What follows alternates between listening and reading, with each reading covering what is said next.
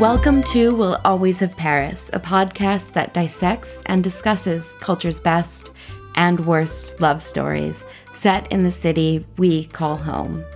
I'm Rachel Kapelke-Dale, author of several novels including The Ingenue and The Ballerinas. And I'm Nafkote Tambarat, author of The Parking Lot Attendant.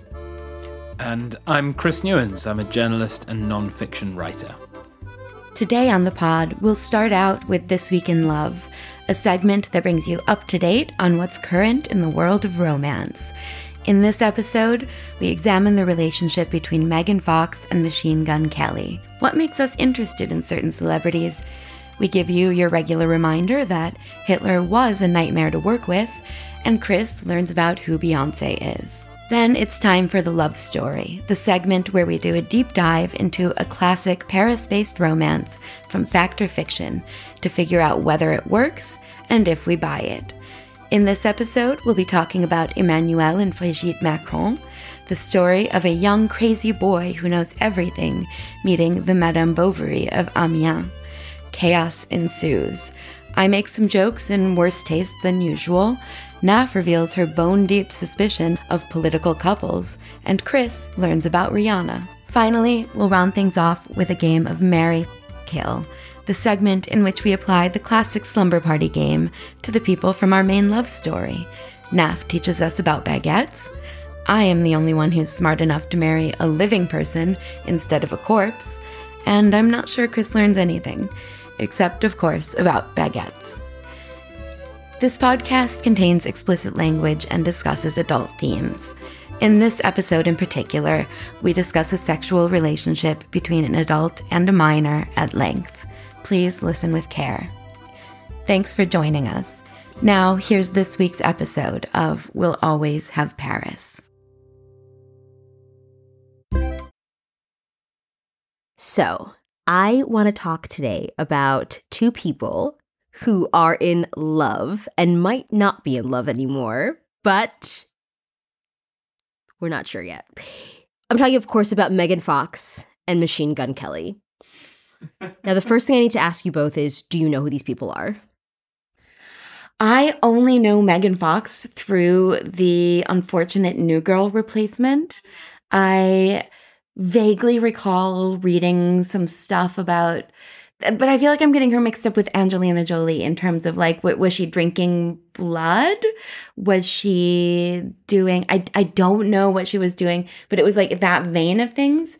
I've never heard of Machine Gun Kelly. I'm sure he is the person whose blood she was drinking, if indeed that did happen. I know that Megan Fox was in Transformers, and so I'm wondering, is Machine Gun Kelly a Transformer?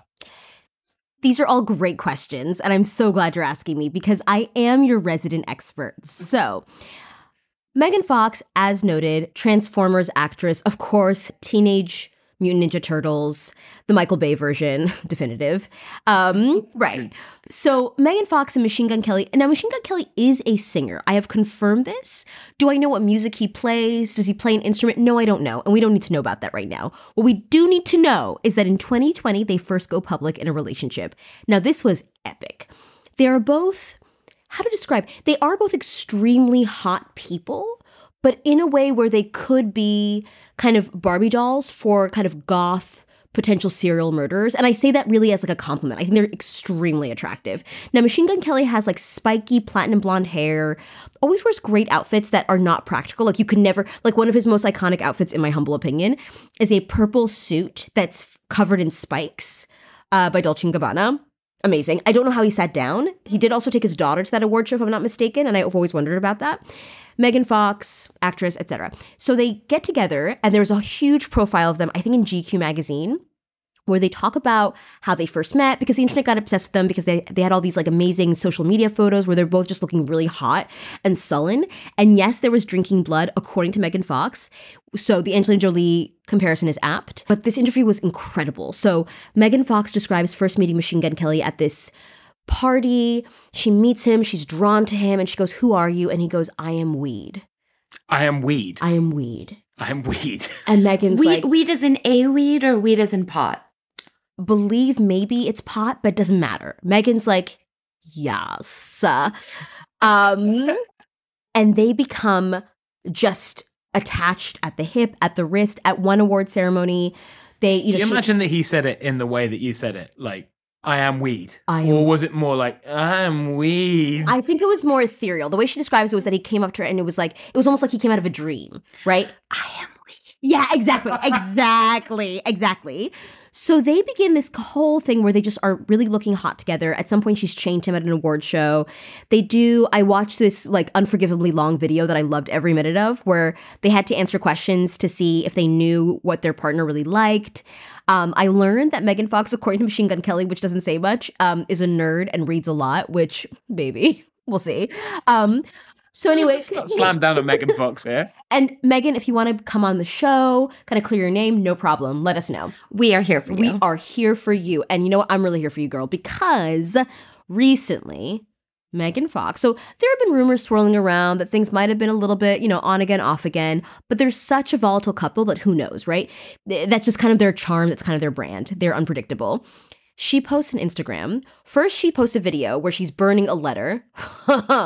Telling who writes letters, who has fire now. We're in an economic crisis. You know what I mean?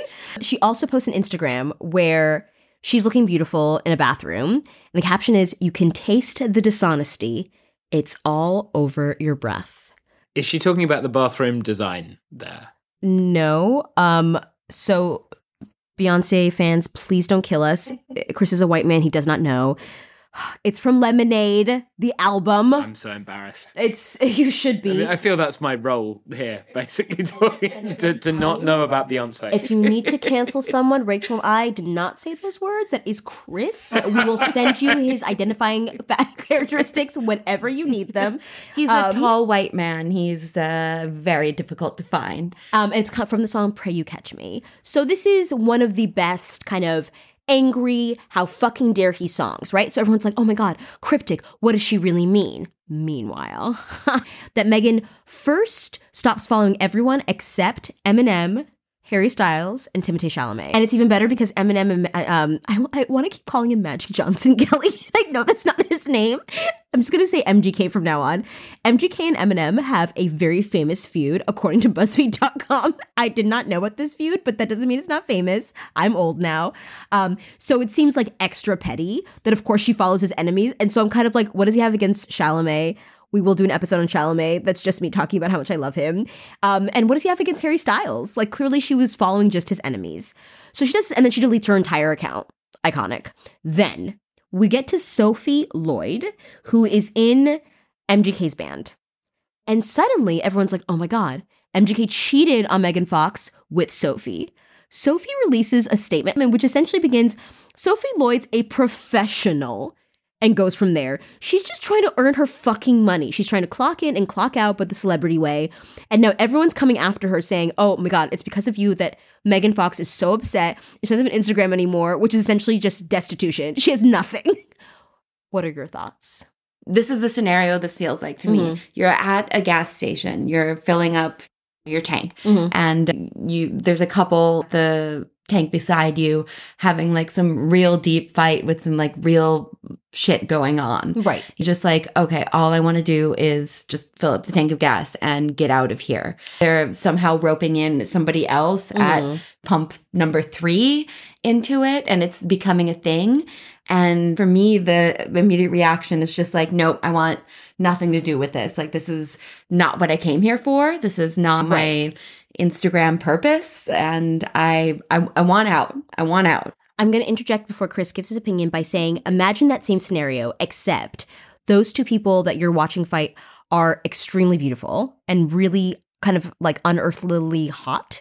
And also they only get gas based on your interest in them, right? Like their careers, their ability to make money depends solely on your interest, on your input, on you. Every time you give an opinion, more gas goes into their tank, right? Especially for someone like Megan Fox, where, you know, we've given her credits kind of tongue in cheek. It's true that Michael Bay movies are her big thing. And she's gone on record saying that Michael Bay was an incredibly abusive director towards her.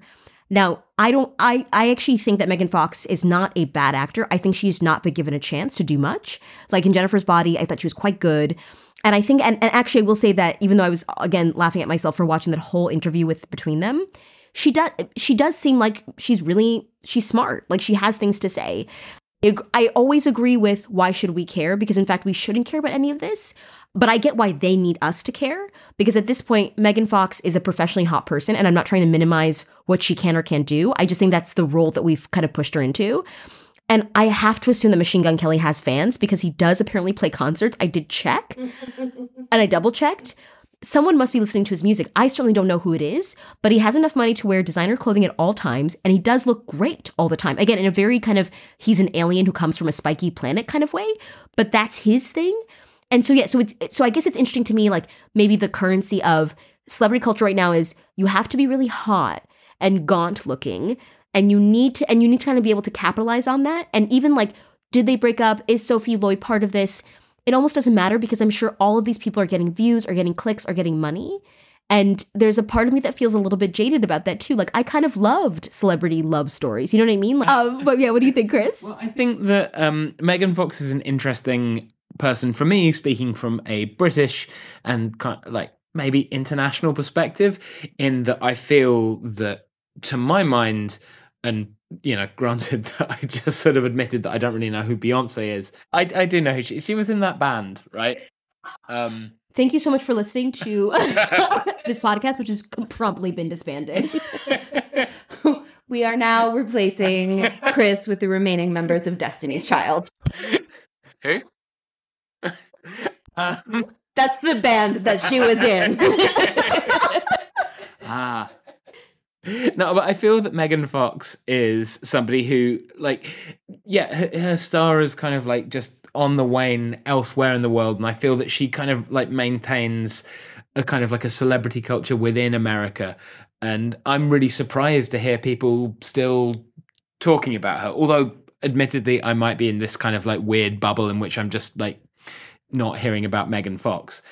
But I think that kind of like it links to kind of what Rachel was saying, because I don't really care about Megan Fox. But probably the reason I don't care about her is because I feel I haven't read anything about her. But when we say we don't care about them, it's interesting to kind of parse what we mean about what I don't care about or I do care about this celebrity. I think that's fascinating, because what I really meant earlier when I was talking about that is that she's so perfectly beautiful. There's such a symmetry to her, but she hasn't been in anything that really appeals to me.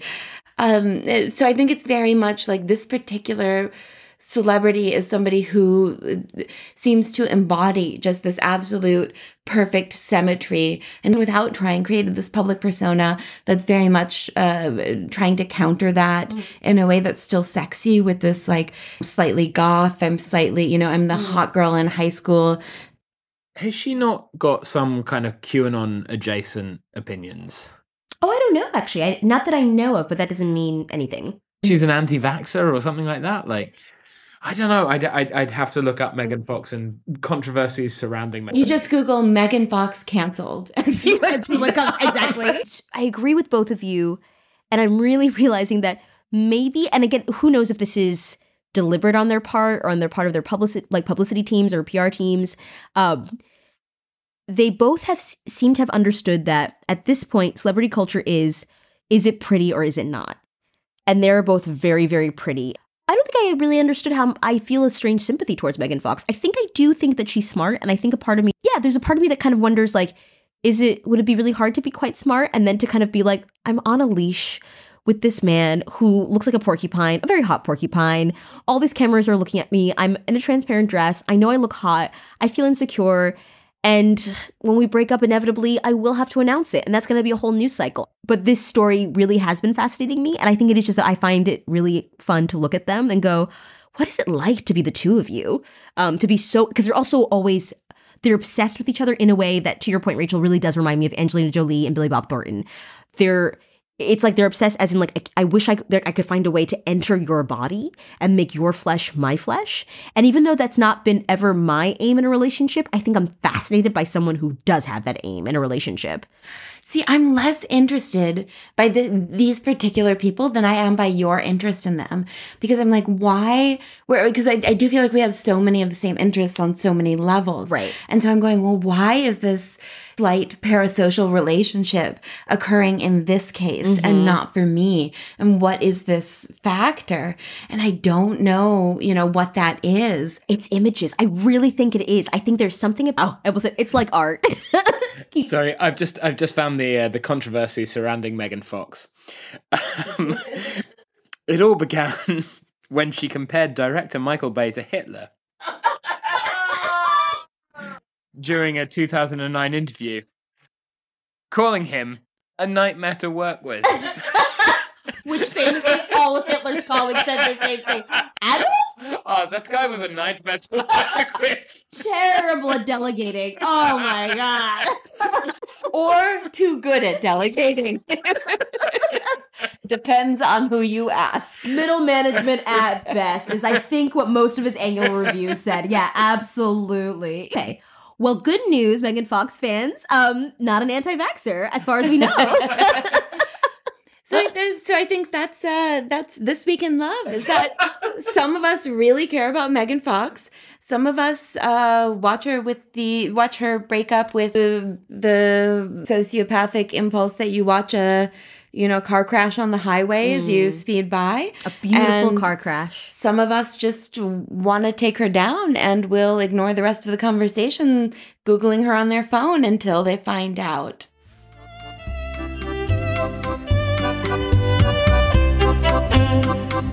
And now it's time for the love story. This week, we'll be talking about the love story between Emmanuel and Brigitte Macron. Before I get started, I was thinking about what question to ask you guys to find out where you already are on this. I thought about kind of more salacious and gossipy ones, but then I actually thought probably a better one to ask is, where do you guys just stand on Macron? Emmanuel, that is. Just as a figure, I found Macron very good looking, I think That's not a political stance. It is for me. It's not that he can do no wrong. I definitely do disagree with him on several important political stances. But in terms of my overall attitude towards him, I'd say it's very positive. And in terms of my romantic attitude towards him, I'd say yes, please. Okay. Enough. Are you just a yes, please, or a no, thank you? That's all we need. To me, I guess he's done nothing better nor worse than a lot of other politicians who have become presidents or prime ministers. I can't really kind of say, Manuel's the worst president or the worst idea, but I think in many ways his kind of worst crime as a politician is that he's a politician. For the record, I'm a bit of a Macron fanboy, but then I probably don't pay enough attention to the news to really realise probably all of the awful things that he's doing. You didn't read about when he killed all those dogs? Wait, that was Dr. Oz. I messed it up. Okay, so this is the story of Emmanuel and Brigitte. Starting with a quote. Mummy. It's already perfect. This is the quote. Mummy. I think I'm going to come. That was Rachel. That's not the quote. The quotations ended after I said mummy. Mummy. There's a crazy boy in our class who knows everything. That is effectively the meet cute, I think, for Brigitte Macron and Emmanuel Macron. That was her daughter who was in the same class. No. Yeah, that's true. I don't know how old they were at that stage, probably 11 or something like that. And Brigitte said, is he single? That's wild. So is that the first time that Brigitte had ever heard of Emmanuel? Yes. A number of years later, Emmanuel is 15 years old in this Jesuit high school in northeastern France in a town called Amiens.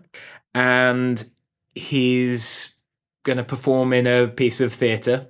And the teacher who's taking the piece of theatre is a 39-year-old woman who's married and has been married for about 19 years. She's got 3 kids, and she's the person who's going to direct the play that this young, crazy boy who knows everything is in. Who knows really what happens, but 39-year-old Brigitte and 15-year-old Emmanuel, they just really hit it off, you know. And it's true that Emmanuel, by all accounts, is genuinely a crazy boy who knows everything. But also 39-year-old Brigitte, she's like the best teacher ever. Is that according to Emmanuel Macron? No, it's not just Emmanuel's testimony that she was the best teacher ever. She is basically Robin Williams in Dead Poet Society. And she is loved by everyone. It's just this litany of different students being like, she really touched me. Oh! I think that's not a direct quote from the documentary. To be fair to Brigitte, I don't believe that she was just having an affair with every single student who came her way. Right. That is not our allegation, nor is there any backing evidence for that. They start to just get to know each other, and she's blown away by him as an acting talent. He plays a scarecrow in... Sorry. How well can somebody play a scarecrow that you're blown away? Blown away. What does a scarecrow do except stand? Exactly. Is this in The Wizard of Oz? It's not The Wizard of Oz. Oh, what is it? This is France. This is a play by Corneille where the scarecrow represents the middle classes. I mean, is that true? It probably is. No, I made that up. I mean, it's definitely more on that line. It's not, because I always thought, because there's famous footage of Macron when he's 15 playing this scarecrow. There is? Link in the show notes. Link in this, yeah. Absolutely. And he's very good, I think. He has all of his, like, Emmanuel Macron charisma. But anyway, Brigitte sees the potential in this guy, and she's like, well, we should, the next play that I put on, I want you to come and help me write it and work on the script. And so he does. And so a relationship begins to form. She's very wealthy in the context of Amiens, quite a big figure in the context of Amiens. And she doesn't actually need to be a teacher. She's got family money, and she's also married at this time to this guy who's a banker. But the banker is apparently incredibly boring. He's an incredibly dull guy. You shock me. Can I ask, are we supposed to understand that she was teaching because she just loves teaching? Like, it was just something that she thought she was good at, she loved doing? Yeah, that's that. She just wants to teach. But en bref, she's like a real Madame Bovary kind of figure, an Emma Bovary figure, in the sense that she's in this provincial town. She's married to this guy who, according to one friend, was so dull he was a bit like lukewarm water. He wasn't even like lukewarm water, just a bit like it. That's how stupidly boring he is. I do feel for her. Yeah. Well, let's continue. I'll tell you how I feel about this. That's fair. This is like a, Mary Kay Letourneau story, right. 5 minutes in being like, and she loved unicorns as a child. And you're like, oh, she's my favorite. And it's like, well, you haven't heard the stuff. Exactly. So 20 years married to this cup of lukewarm water. And then she meets this effervescent 15-year-old Emmanuel. So yeah, and they write the play together. They fall in love. As far as I'm aware, it's a love from both sides of the picture. They're both madly in love with one another. Obviously, it's scandalous, particularly in this relatively small town of Amiens. So they're open about it. Like, they are in an openly romantic relationship? Maybe not massively open, but it definitely Emmanuel's parents find out about it. But I did read one profile that said that originally Macron's parents thought that he was dating her daughter and then realized that he was dating the mother. And they were writing a play together. It's a very small win for the morality of it, but she was never literally his teacher. I do think that matters. No, I don't think that's a small point. I think that's a really critical, So, yeah, they wrote a play together. They properly fell in love. They start an affair. It comes out pretty quickly, and his parents are like, you're getting out of here. We're sending you away from Brigitte. You're going to Paris to study where this teacher doesn't have her claws in you. And he says to Brigitte before he leaves, I'm going to come back and I'm going to marry you. He went to Paris to go and study in all of the crazily difficult schools that they have here in France to get into all of the incredibly elite institutions. But he was actually back in Amiens every weekend seeing her. He just took the train back every Friday. He would just go back and he would just, like 16, 17, 18, just spending his weekends with Brigitte. Meanwhile, her husband, the lukewarm water, he knew about this and he was very just accepting of it. And he used to just go and work in Lille every weekend. And Macron and Brigitte would be there and do whatever they did over the weekend. He failed to get into Normal Soup with yeah. He didn't manage it.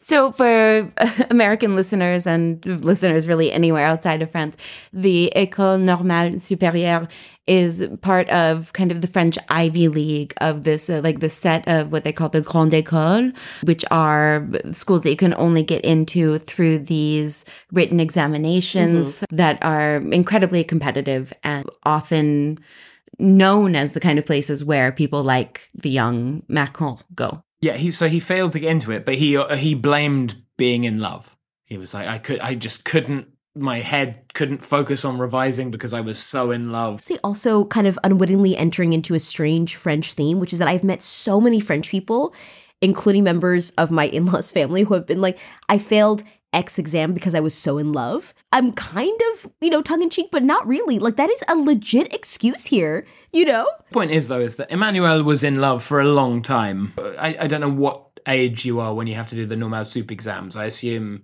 18? I think you can do it anywhere between 18 and 20 because you can have prépare, which is a preparatory class that a lot of students do. This is Rachel, who only has extremely salacious or extremely dull things to say. Well, let's say he's crazy in love for... Chris has just caught him on the Wikipedia page for Beyonce Knowles. And we're so proud. He's crazy in love for 5 years. So in love that he can't get into the Normal Soup. He tries twice, he can't do it. Eventually, he has some degree of success. I haven't noted down what exactly. Macron is definitely successful at a certain point in his career. And we stand by that statement. It still takes until 2006, though, for Brigitte and her first husband to get a divorce. So it's been, and if you consider that Macron and Brigitte, I think, meet in 93 or 92, and the affair is pretty public knowledge for all of that time, it takes 13 years. More than 10 years, yeah, 13 years for them to actually get a divorce. So can I ask, though, have they been together this whole time? As far as I could tell, it was just constant throughout this time, and that he was absolutely steadfast and always loved her and she always loved him. From the age of 15 to 29, I think, when he gets married. Every time my heart starts to melt, you say the word 15, and then I have to kind of redo the whole process. You know what I mean? Like, it's like, oh, the spool's unspooled. I have to kind of, like, get back in. But yes, please. Correct. Yeah. There are so many levels of what's going on here, which is, I think, just the dynamic of a big age gap in general, which I think generally is a good thing to be suspicious of, because typically you do find it between men and girls. And that's very problematic on a lot of different power levels, but at the same time, it's like in the States, there was Mary Kay Letourneau, who, when we were growing up, who was, Chris, I don't know if this made the news in England. I don't know who this is. So this is a high school teacher who had an affair with a student who was younger, who was 13 or 14, yes. Got pregnant by him. And she went to jail for a long time, but then they ended up together. He's also he's a person of color, which I think we can't really neglect because that also adds to the differentials in their power dynamic. Right. Well, she's a white woman. She's a white woman, sorry. And he is Latino. I don't remember where his family's from. But I think that it's not even the age gap in and of itself and in the absolute. It is what age are the two people when that age gap occurs, right? Like a 20 to 30 plus age gap, if we're talking about a 30-year-old and a 50 or 60-year-old, even if that is unusual, that's different, right? Like we are looking at two people who are adults. We might have questions. It might not be our particular cup of tea for ourselves, but it does make a difference. And I keep going back to the idea, even if he is a regulation hottie, and Chris, I always believe your opinions about this. I'm always like... He looks like a young Tom Cruise. as far as I'm aware, and as far as the news has said, like Brigitte Macron, who's been a teacher for most of those 20 years, has never fallen in love or seduced a student before. And I think that's the kind of thing which definitely would have come out if that had been the case, because that's absolutely what the press would have raked over. I'm presenting a narrative here. I don't know if it's the one that I necessarily believe in, but I'm going to present it, which is that she's living this fairly humdrum provincial life in which her husband's boring her. She's got a huge amount of potential and she's teaching the same class and clearly inspiring loads of students. And suddenly this person, and they are 15, but they come into her life and she's like, wow, here's somebody who speaks to me and who is so outside of this provincial space that I am inhabiting and so different to my lukewarm glass of water who's my husband. There's something there and she leaps at it. I'll tell you the truth about this story, which is that I really like them together, but I can't help thinking, what if the genders were reversed? I'd have a very different opinion here. Okay, so let's talk about that specifically. What if the genders were reversed, how would we fix it? Gross. I think it makes me confront a lot of my assumptions about power. Can you actually evaluate your attraction to a person beyond the power dynamics when there's such an age difference? And there's already, particularly in the 90s, girls and everything to do with girl culture is continually, condescended to and looked upon as this absolute joke versus an adult man, and especially, an adult white cis straight man who is the absolute epitome of who you want to be in this culture. How can this be just about the people? When you reverse the genders and you go, well, does this balance out? How can you balance power dynamics? This isn't something that's, this isn't a straightforward calculus, and I couldn't do it even if it were. This is a more unusual situation, or at least a less culturally fetishized and less culturally present situation. For me, the fact that it's been so long-lived is a point in its favor, that this is true love. But then it's like, who am I as an outsider to judge true love? You could say the same thing about Woody Allen and Soon Yi, and I don't think that was an appropriate relationship either. But I do think that if the genders were reversed, I almost think that we wouldn't be doing a podcast episode about this. Right? Like, it would be a story that we've seen time and time again. What I'm addressing is that I'm uncomfortable because I don't know how to I don't have like a pat set of logic to apply to this relationship, right? Because I keep going back to what you're saying about her, her sterling reputation, which I have no doubt about, and her seeing potential. That it's been said that, like, in many ways she recognized something that he didn't recognize in himself, which is incredibly powerful, right? And of course that's something that I think that I would have really responded to at that age too. I'm not saying in a romantic way necessarily, but I think, think about teachers who really felt like they believed in you, right? And take that to another, like, just a step further. Again, I feel really uncomfortable describing that, but I can kind of see it from that perspective. In terms of power, obviously Emmanuel is president, is leader. And yes, Brigitte is a white woman. She comes from money. But I almost wonder if it's kind of a stabilization or an equalizing of power. For a while, her age was she had more power than he did because of his youth.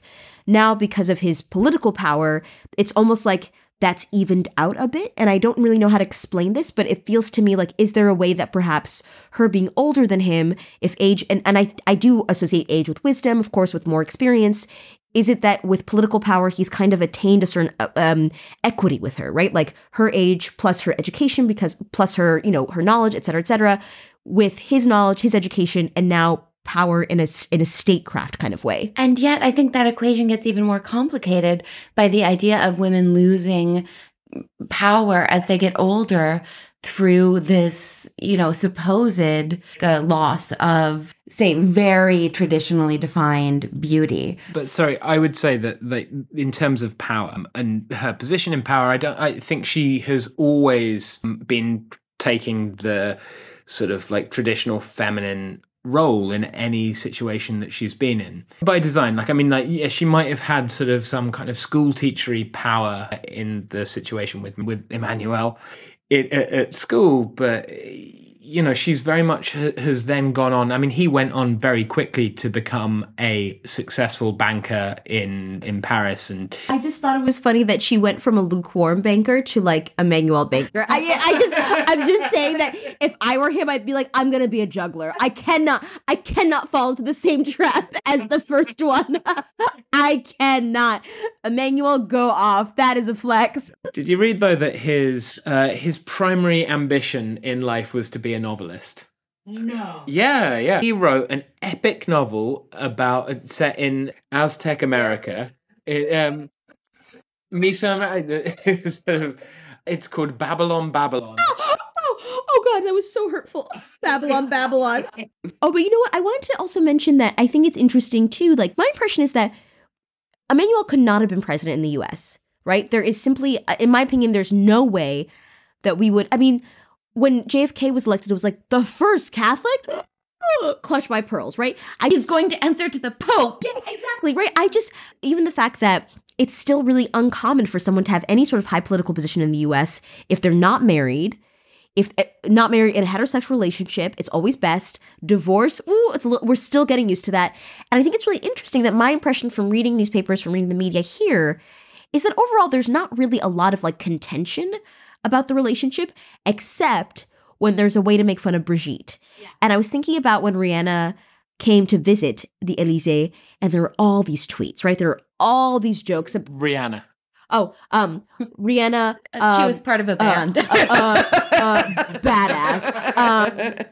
But you know, like, I remember there were all these tweets, all these jokes and you know, the punchline was always Rihanna's so hot, Brigitte's so old and so gross, and she's so jealous, and she's so afraid that Emmanuel's going to leave her. And I do think it's interesting. That's an interesting dynamic. We will elect you. We will accept her, even if it's not like, as you said, Rachel, an official position being first lady.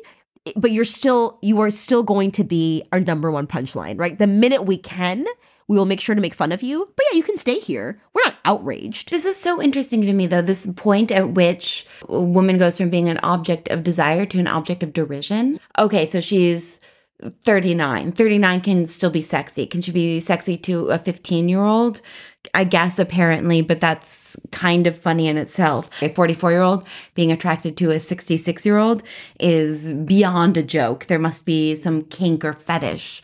Did you see the thing that she said? Did you read about how she told him that he had to run for president first time in 2017 because if he ran in 2022, then her face would let him down? That's it. I mean, it just absolutely kills me. And no matter how the relationship started, I think that what they have now is something that's very enviable. They do seem just so in love after a lot of time and speak just very lovingly to each other, show a lot of love in public. And that, for me, complicates the situation or any judgment I might make even more. He's 44 now. He's not a child. And this is somebody that he's chosen over and over again. And that continual choosing, to me, is something that's very moving. That's something I find in the relationships that move me most. I don't know really what to do with it. I think we're being pretty unfair to how attractive she is, though, as well. Like, because I think that she is still attractive, and I think that arguably having the known love of a younger man helps that perceived attractiveness, but also because there's a certain, like, I mean, there's a huge amount of elegance to the way she dresses.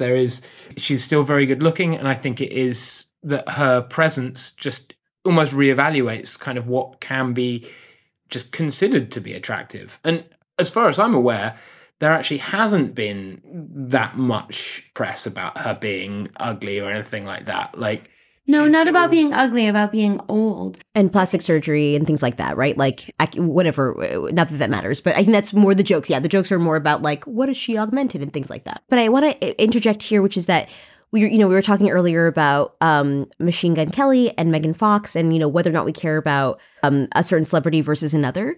And I think my jadedness comes in when it comes to any sort of public relationship, because even just amongst our friends, every relationship, the way that it presents just even in our friend group versus what's really going on inside is so unbelievably different. Whether or not it's uncomfortable, political romantic relationships are part of a brand. They are part of how we perceive, and they are sold, right? Like with the Obamas, Michelle and Barack, whatever you think about the relationship, and I'm not here saying that anything, I have no gossip, right? I'm not going to Rupert Everett this. If I knew something, I would tell you immediately.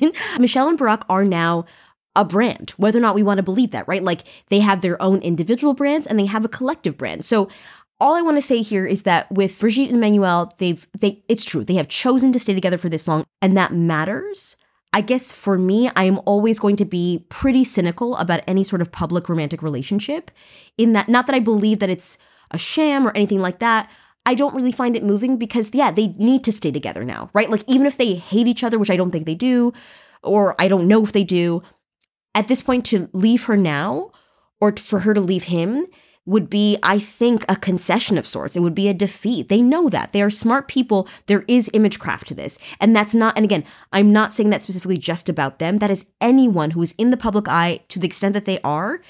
When you are with a partner and you've officially declared them, you've been together for decades, that matters. And people assume, and then if you leave them or if there's a divorce, whether or not we want to believe that, even on a private level, divorce is still considered a failure. So at this level, it's even more of a failure. I don't know. So all of this is to say that I just want to kind of put that out there, that I feel perhaps a little bit lukewarm about their romantic love. But the whole point is that there's been so much that the French public has been willing to accept that I think comes from even as far back as the Ancien Regime, when you had these official mistresses in title who would have the title of mistress and just be accepted as that's the woman that the king wants to fuck, versus the queen, who is a political ally. And so, there's been tons of stuff with Mitterrand. I don't know about Chirac. I'm sure there is. With Hollande, he left his wife several times for his mistress, which, as I was saying before we started this podcast, is just the epitome of this. When you marry the mistress, there's an immediate job opening.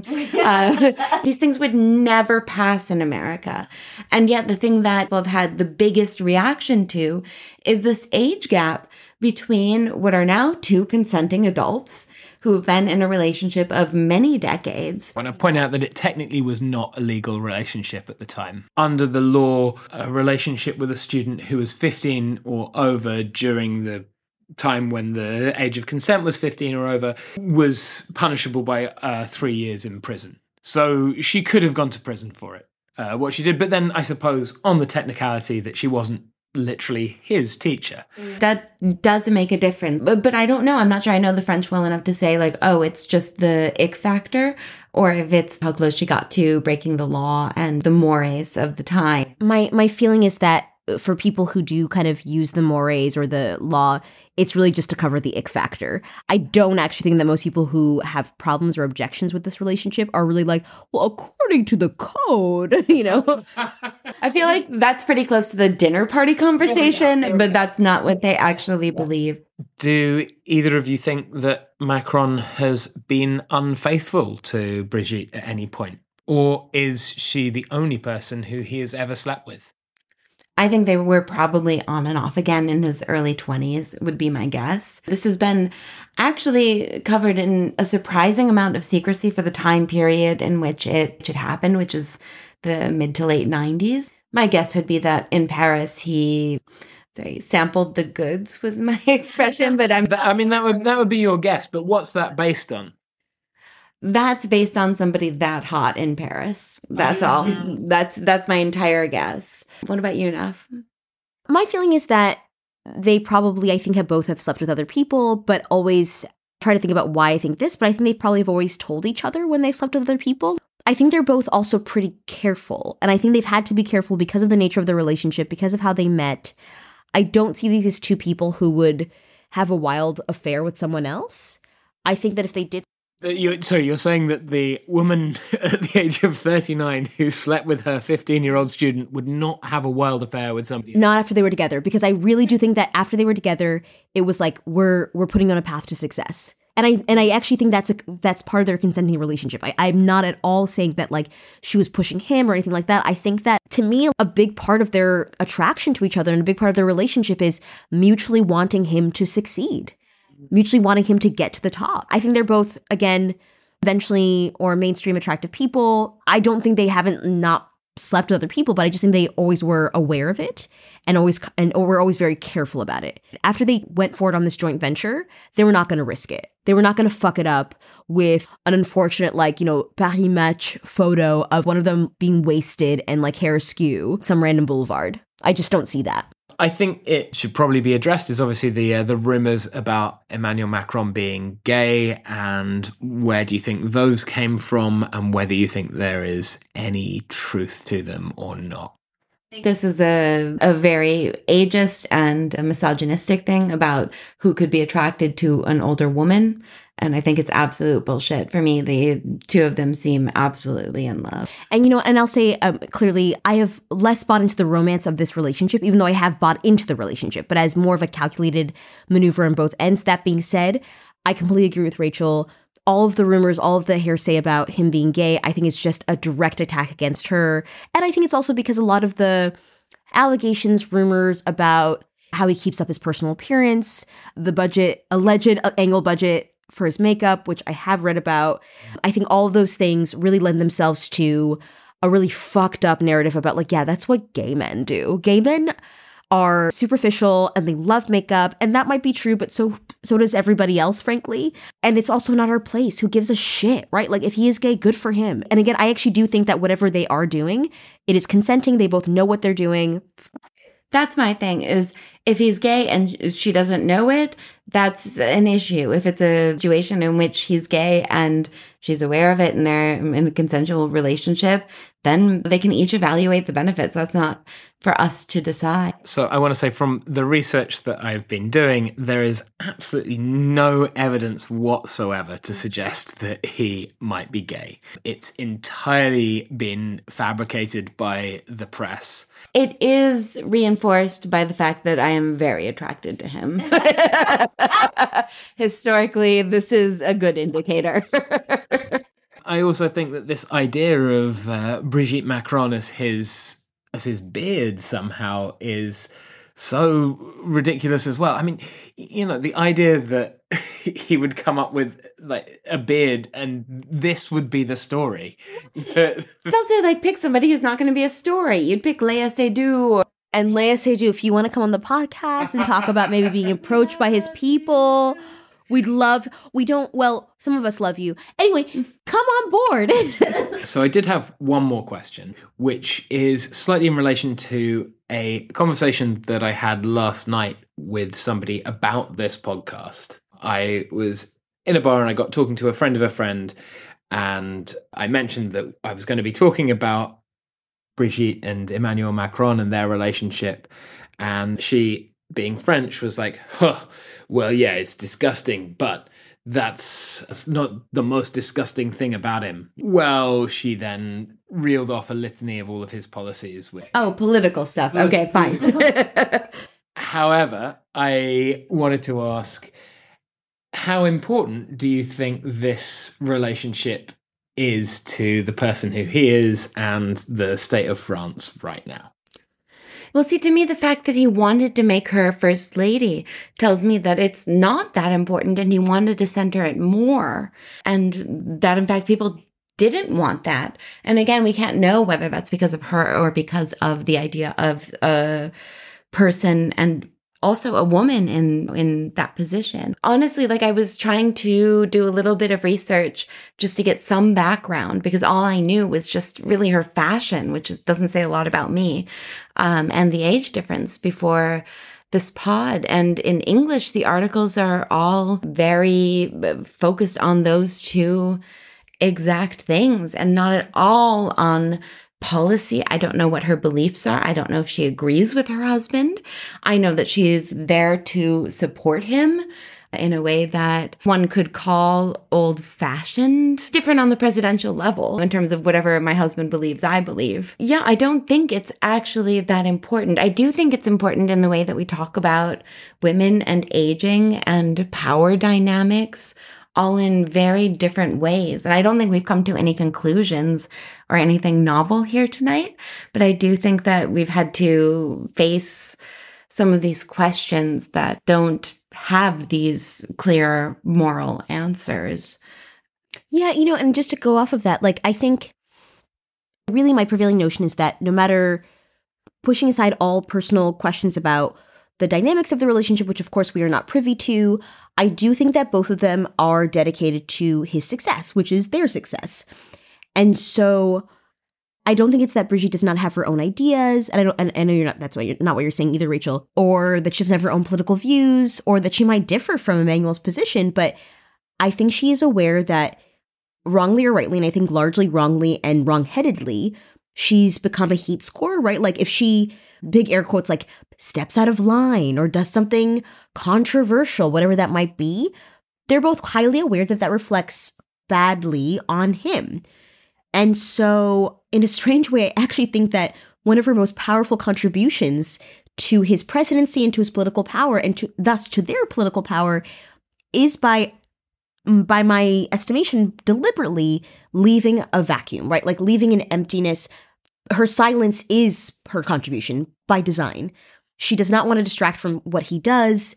This is obviously a team, right? And building off of that, I think as well, the fact that usually the wife of the head of state does not have a job. That's the tradition, right? I mean, either she's first lady, as in the United States, or she's just there to support her husband. And the fact that Brigitte had this real, it seems, vocation to be a teacher and to bring literature and theater to the next generation, and has stepped away from that. She seems like somebody who is not afraid of making waves, who would have done that. But I think having had her husband as a student and continuing to teach in this position, whereas, say, Jill Biden, for example, still teaches, and people think that's wonderful and laudable, and so do I, for that matter. But I think that in this case, it seems to me that Brigitte really does have this vocation, but has deliberately stepped aside from it because she knows how that would look. She knows what the students would be thinking. She knows what the parents of the students would be thinking. I wondered if we could round things off just by saying, Brigitte and Emmanuel Macron, do we approve or disapprove? And I will only take one-word answers. Approve, grudgingly, parentheses. Yes. Approve. Love heart. No, nobody follows Chris's directions, as you can see.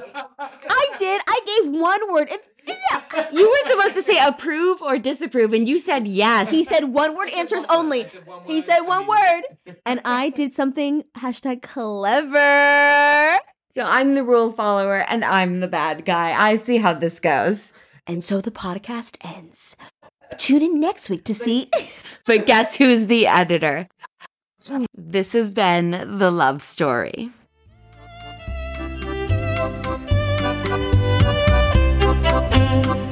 Now it's time for our favorite segment, Marry, Fuck, Kill. As always, we're basing this on the characters from this week's love story. It was my turn to pick the characters from the stories this week, and I have picked one character from the story and extrapolated from there. So the Marry, Fuck, Kill this week is a series of French rulers. So we're going to begin with Napoleon the Premier, so Napoleon the First. There was a Napoleon the Third, if you'd believe it, but we're not going to get into that as much as I'd like to. Then there's Charles de Gaulle, and that can be either the president, the founder of the Fifth Republic, or the airport. Perfect. As you choose, because Naf does prefer an abstract noun for romantic relationships. Thank you. And the third is, of course, Emmanuel Macron, the Tom Cruise / Ethan Hawke lookalike from the 90s, who is now the annoyingly centrist president of France. So, Naf, take it away. Who are you going to marry, fucking kill? So, right away, I'm going to kill Charles de Gaulle, the airport and the leader. Listen, we don't need that colonials bullshit over here, and we don't need an airport that is impossible to navigate. Half of it's closed. My podcast about airports that work and don't work, forthcoming. So kill that bitch right away. We are fucking Emmanuel. Listen, I have my reservations. You're going to marry Napoleon. I mean, that's the real question here, right? Here's why. I love a man who will write letter upon letter upon letter, beseeching me to remember him as he goes off to war. I'm always going to love a short king who has a mission that I may not agree with, but it's us against the world. And do I love an island? Yes, I do. I know they didn't go to the island together. It's not a big deal. You would stick with him on St. Helena, basically. But yeah, but I think that we'd have a great time for a while. And I love a maverick, like I love someone who's just going to go against the grain. And I understand that me opposing Charles de Gaulle on a kind of colonial criteria is not helping my case to marry Napoleon. I do understand that, Egypt, I hear you, #we hear you, but that's how I feel right now. Right now, the inventor of the baguette, my short king, Napoleon, I marry you. I kill Charles de Gaulle, and I fuck Emmanuel. And that's that on that. I'd also like to say that height-wise, which is not necessarily what we should go off of, but height-wise, this does make sense. Yes. Naf is extremely tall. Extremely tall and gargantuan. But Napoleon the measurements are not exact. They say somewhere between 5'2" and 5'6". I feel like a good pairing. Yes. Charles de Gaulle was 6'4" at a time when the average height of the French people I heard was 5'3", which I gotta check that reference because that doesn't seem right. That's my height, and I am not big. And that's heightist on his part. How dare you? How dare you literally tower over your own people? That's not equality. Yeah. Okay? Whereas Emmanuel Macron seems very much, in terms of height, what he is in politics. He's centrist. I have not heard anything saying he's very tall or very short. I don't know his height, which tells me it's boring. There we go. Christopher, to you. I have one question about what Naf said. Napoleon invented the baguette. Mm-hmm. Can I hear more about that? Now, I do need to... Wait, I want ties to the Napoleon complex. If there's not a penis in this answer, I will be disappointed. No, I understand the baguette. That goes for all of my answers. Yeah, exactly. Of course. And that, I so respect that. Now, I understand the baguette, of course, has become a UNESCO World Heritage object matter in France. And so I don't want to be disrespectful. However, there is a story that Napoleon in his brilliance, my king, God, no, not my king. Ooh, for the purposes of this exercise, he wanted them to be able to have food that they could easily access with their hands. And so he was like, what if we had a piece of bread that you could easily stick into your back pocket and you could just pull it out when you're hungry during battle? And that's how he invented the baguette. Any other questions? That's the one piece of information I'm definitely going to go home with. The idea of them all breaking the top off the baguette like I do when I'm walking home from the boulangerie. And that is really the moral of the story. I stand by this. Don't check on Google. My question is, how many soldiers mistook their baguettes for their swords? And how much of this led to the English farcical tradition of Monty Python? Or the pointed stick. Defeat at Waterloo, I think, is... this gun is a baguette. But it is, again, it's there. It's in the books. Christopher. Marry Macron, fuck Napoleon, kill Charles de Gaulle. And I will tell you for why. That is what we want to know on this podcast. I just... a lot of my friends make fun of me. I really like Macron. I think he's great. I mean, I don't agree with everything that he stands for, but basically, and over the years, I'm not going to deny that my sort of appreciation for him as a political figure has morphed into something more. Yeah, I'm saying I've dreamt of waking up in the morning, me and Emmanuel was sort of in bed together. He'd probably get out of bed first. He's there. He's probably making coffee in his white boxers and his white T-shirt.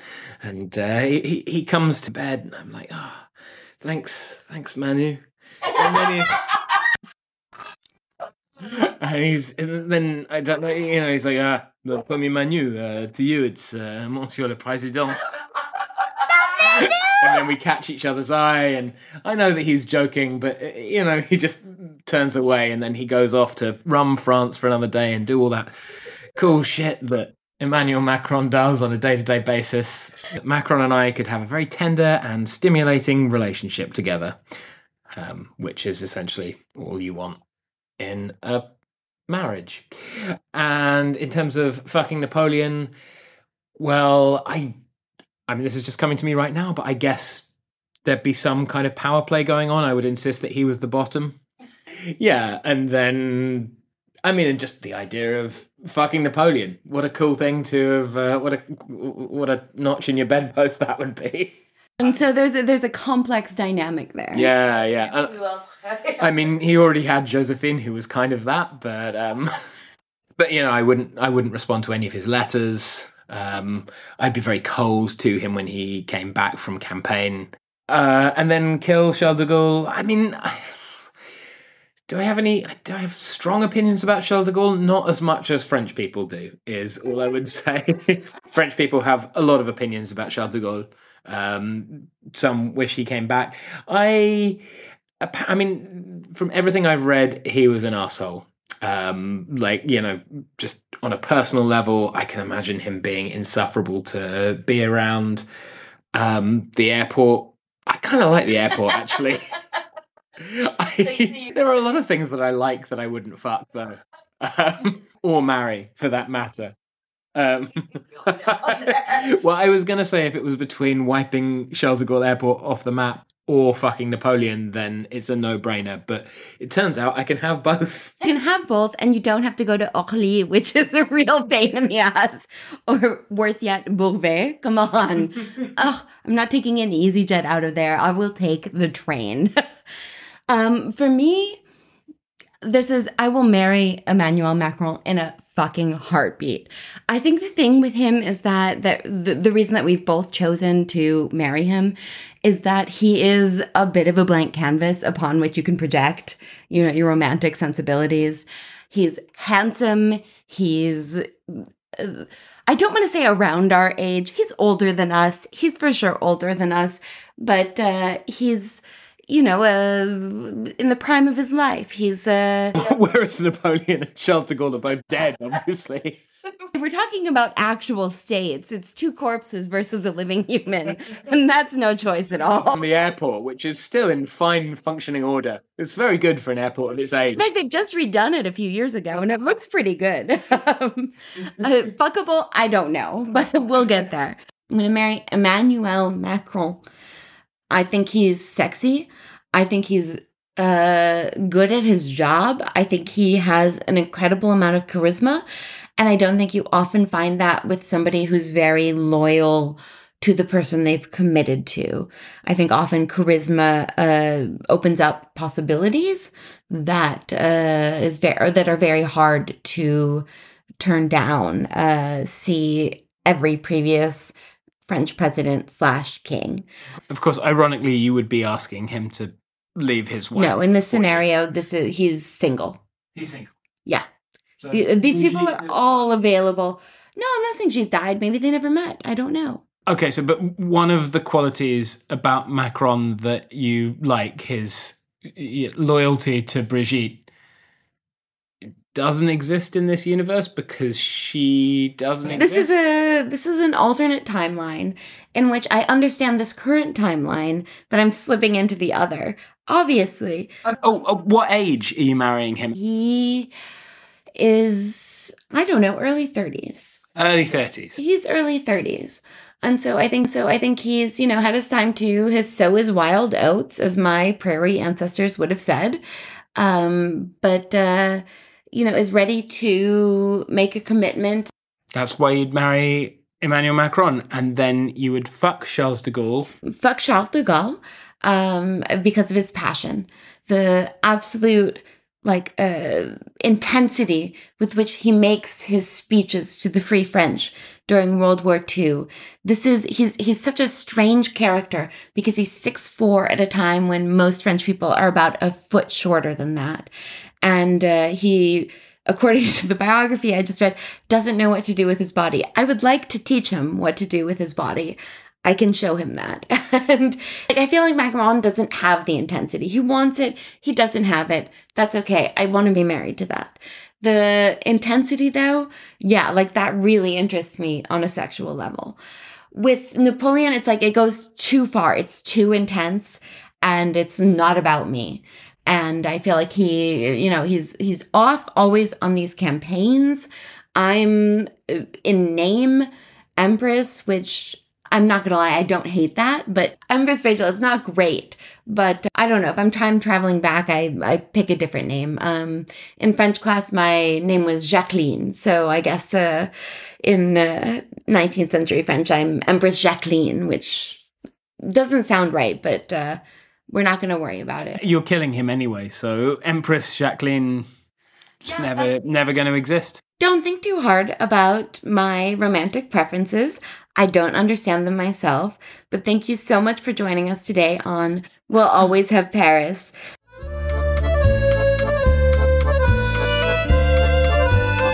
That was this week's episode of We'll Always Have Paris. Join us next time when we'll be discussing the absolutely bonkers Nancy Mitford and her equally bonkers novel, The Blessing, in which a demon child tries to ruin his parents' lives in post-war Paris. Thanks for listening, and see you next week.